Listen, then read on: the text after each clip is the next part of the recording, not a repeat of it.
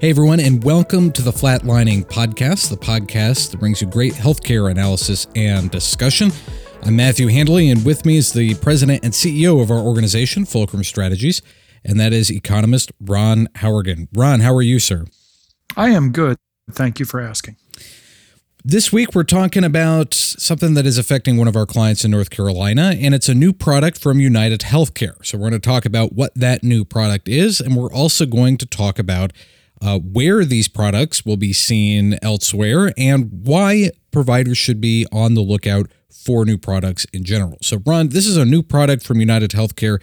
It's got kind of, to me, it looks interesting because it looks like there are a lot of patients that might be interested in a product like this, and it's called Surest. So tell me a little bit about it.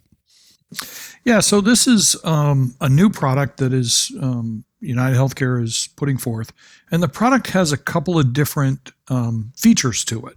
And again, there are a lot of people who are going to look at this and say, hey, that's really interesting. I need that. One of the features is the product doesn't have coinsurance deductibles. You know, one of the things that drives a lot of, and we've talked about this before, a lot of medical debt and patient anxiety is, okay, I have to pay 20% of whatever the end bill is, but I don't know what that bill is going to be. You know, I need surgery or I need a knee replacement. Am I going to owe $100 or $10,000? And a lot of times you're not told ahead of time. Well, it will depend on what happens while you're there. Well, this plan doesn't have that. It only has copays. So it's a fixed dollar amount. Now, the copays are variable depending on who you go to see for a service. And that's the other feature to the product. That product has a different copay based on who does your, let's say, knee replacement. And it's designed to have this consumerism feature to it, either by app or by website or whatever. You can say, hey, I need a knee replacement, or my kid needs a tonsillectomy or whatever. Here are my options in my community, and here's how much it's going to cost me if I go to those various options.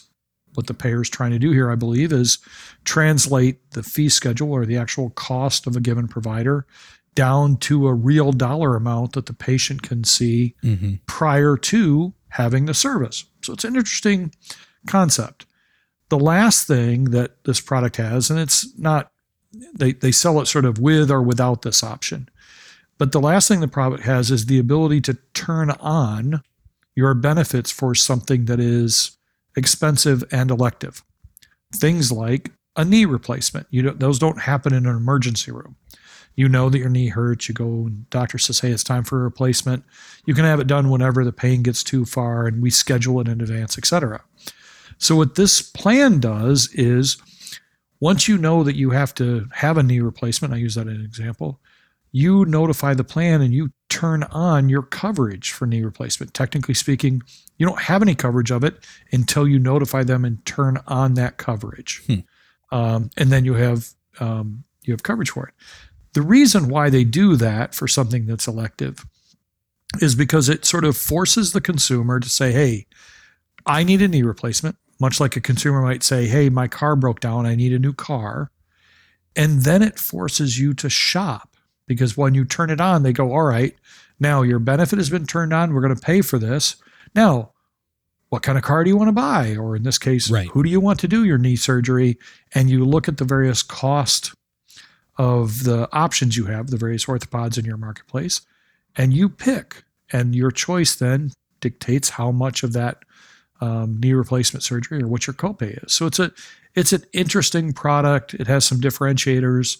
And it definitely is designed around what they think is consumerism. You know, it's interesting. And for people that need a visual of how this might look, you know, when I travel, I use, and when I'm driving, when I travel, I use an app to help me find parking so that I'm not having to hunt for it when I get there. And I could see, you know, different lots and what the price is, and I prepay before I go. Now, of course, for this, you're not going to be prepaying, but it's similar to how that would look. You're on from clicking around on the Surest website. You have an app or online, it'll show you different locations with a dollar amount copay, depending on what you're looking to do. And so on the one hand, Ron, I think patients could be quite interested in something like this because in particular, if they don't have a relationship with a doctor already, it's a really easy way to shop around. From the provider perspective, though, you're now incentivizing people to go to the cheapest provider, which, as we've talked about before, can create problems in the long run when you're talking about quality. Yeah, and another example I would say this is very similar to is it's really not that much different than Travelocity. For airline tickets. Right. That was a tool that people could say, hey, I want to go from here to here, and what are my options? And you could see, this one has a longer layover, or that one gets in too late, or whatever, but you could make that choice. You're absolutely right. Now, the difference here in healthcare, and this has been a challenge for the providers of healthcare for a long time, is how do you express quality? How does the consumer understand quality? I've been in healthcare for 36 years. I know that not every doctor is the same. Not every surgeon is as good, that there's differences, okay, like in any profession. But if I'm a consumer, I'm looking at three options. How do I know that whether there's a difference, or, that Dr. A does this procedure, laparoscopically, and therefore my recovery is going to be better than Dr. B. That's the challenge from the provider end, is being able to keep yourself from becoming a commodity and being able to express your real quality or value difference. How does this look for the employer? Because there has to be, they have to be able to go to the employer and say, this is a cheaper product than what you'd already be getting, or it's a better product if it's going to be more expensive. So, and I'm aware that they're only selling this to employers with, I think, 51 employees or more. So how does this look to the employer? Is it less expensive than a traditional, say a PPO or an HMO plan that an employer would offer to their employees? Well, it has a couple of potential benefits to an employer, okay? One of them is, to the extent that this product drives patients to lower cost options. And that doesn't necessarily mean worse physicians. Lower cost could be surgeons who are equally as skilled, but who operate at a hospital that has a lower cost contract. Okay. Right. But to the extent that this drives that business to those lower cost options, it will lower the price of the product. It'll lower the premium. Okay. If you're in a 2-hospital town and hospital A is a lot cheaper and you can drive more people there, it lowers the overall cost of the product. So it has that benefit to it of potentially being cheaper. Actuarially, changing from a coinsurance and a deductible to a copay is just a math problem, and actuaries are really good at math. So that doesn't create a problem for them. Now, the other thing it has potential in doing is it can lower the overall cost of the product for the employer, let's say on renewal, just by changing what those copays are, because those copays aren't set in stone. It's not like you're buying a product right now that says my doctor copay is $20 and my hospital copay is $50. They're variable.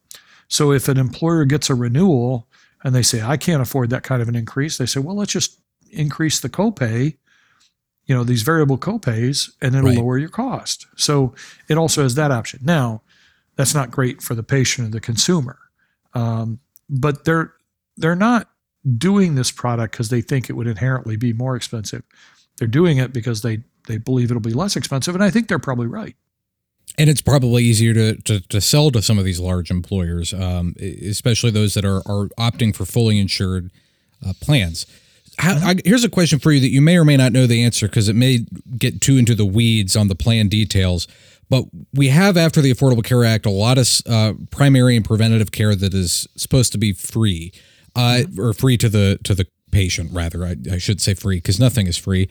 But how does that look under a plan like this? Do you have any insight into that? So they say that this plan is Affordable Care Act compliant. Okay. So it meets the requirement for credible coverage and minimum covered benefits. And it makes sense, because when they talk about these variable copays, these are for larger, more expensive things like surgeries. The preventative care stuff, et cetera, they're still going to be compliant with the Affordable Care Act. They'll still be sort of free to the consumer. And really, that's not where the extra money is for healthcare, or where the savings are. Where you get your screening mammogram is not, going to move the needle anywhere. It's where you're going to have your surgery done, where you're going to deliver your child, that kind of stuff. let's switch to talk about a little bit on the provider side now. This is going to get tacked on to United Healthcare plans as an additional product that's not going to be in an amendment that doesn't require signature. How narrow do you think this network will be, and what should providers be on the lookout for as this product expands across the United States? So I don't expect the network to be narrow at all. I think the network is going to be the full network. Mm-hmm. What will change is how much your copay or how much the patient has to pay. So let's pick, fictitious city, and you've got University Medical Center, which is, let's say, the most expensive. And then you've got, really nice affluent hospital, which is in the middle. And then you've got County General, which is less expensive. Okay. All three of them are going to be in the network. Now, when you go to get your knee replacement surgery, University Medical Center might be a $5,000 copay, and, affluent hospital might be $2,500, and County General might be $1,000. And that's how they're going to sort of differentiate. So I don't think it's going to be a narrow network. Now, from the provider side, the big question is, what do you do, whether you're a surgeon or a facility or whatever, when the patient calls and says, hey, why are you more expensive than the guy down the street? I think I'm going to go there.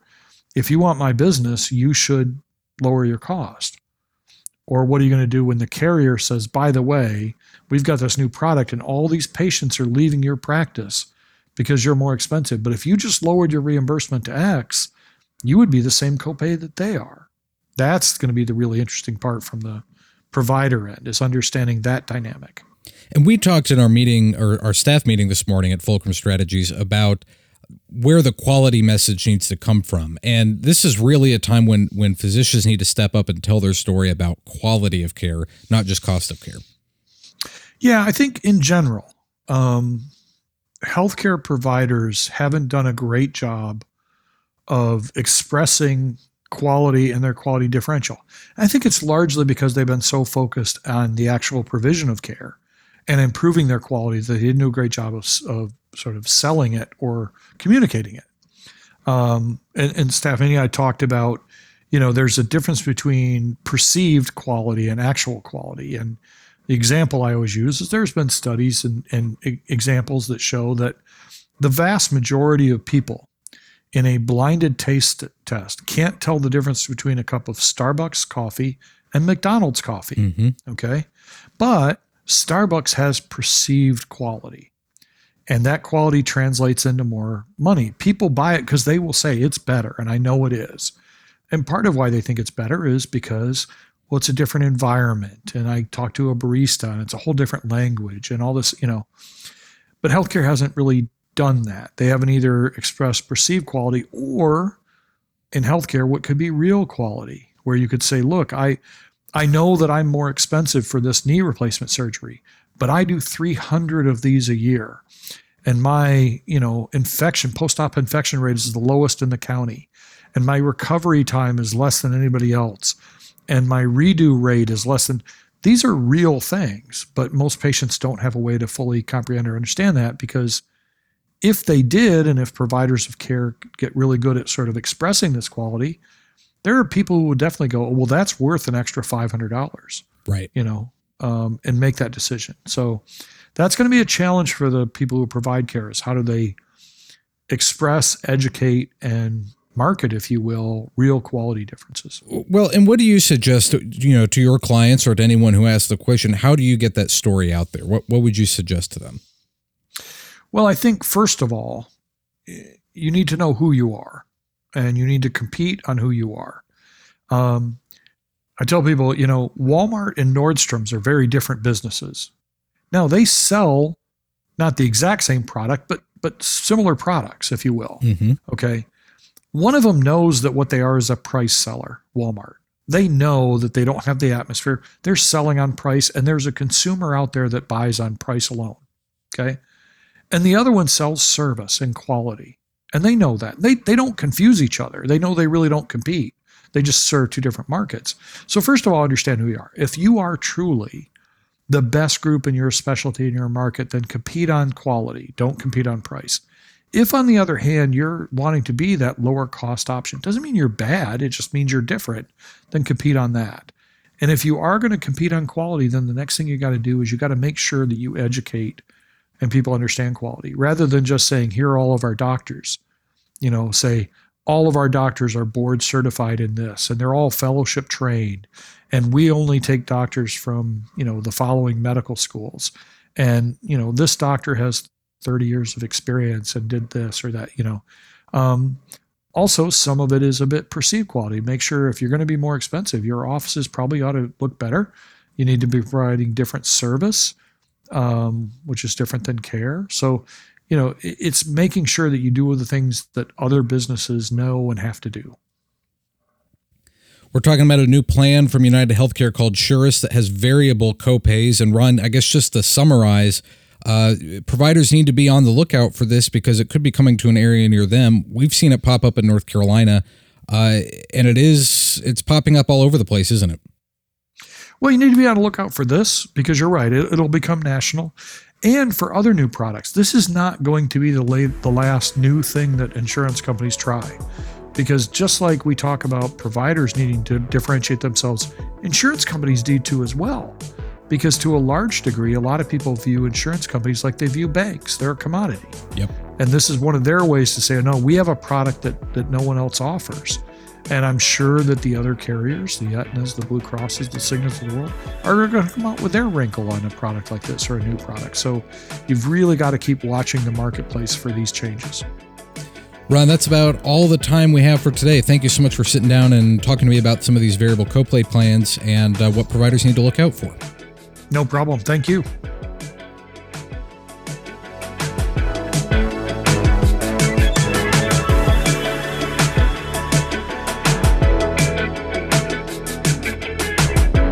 Miss an episode of the Flatlining podcast? Well, now you can read a recap.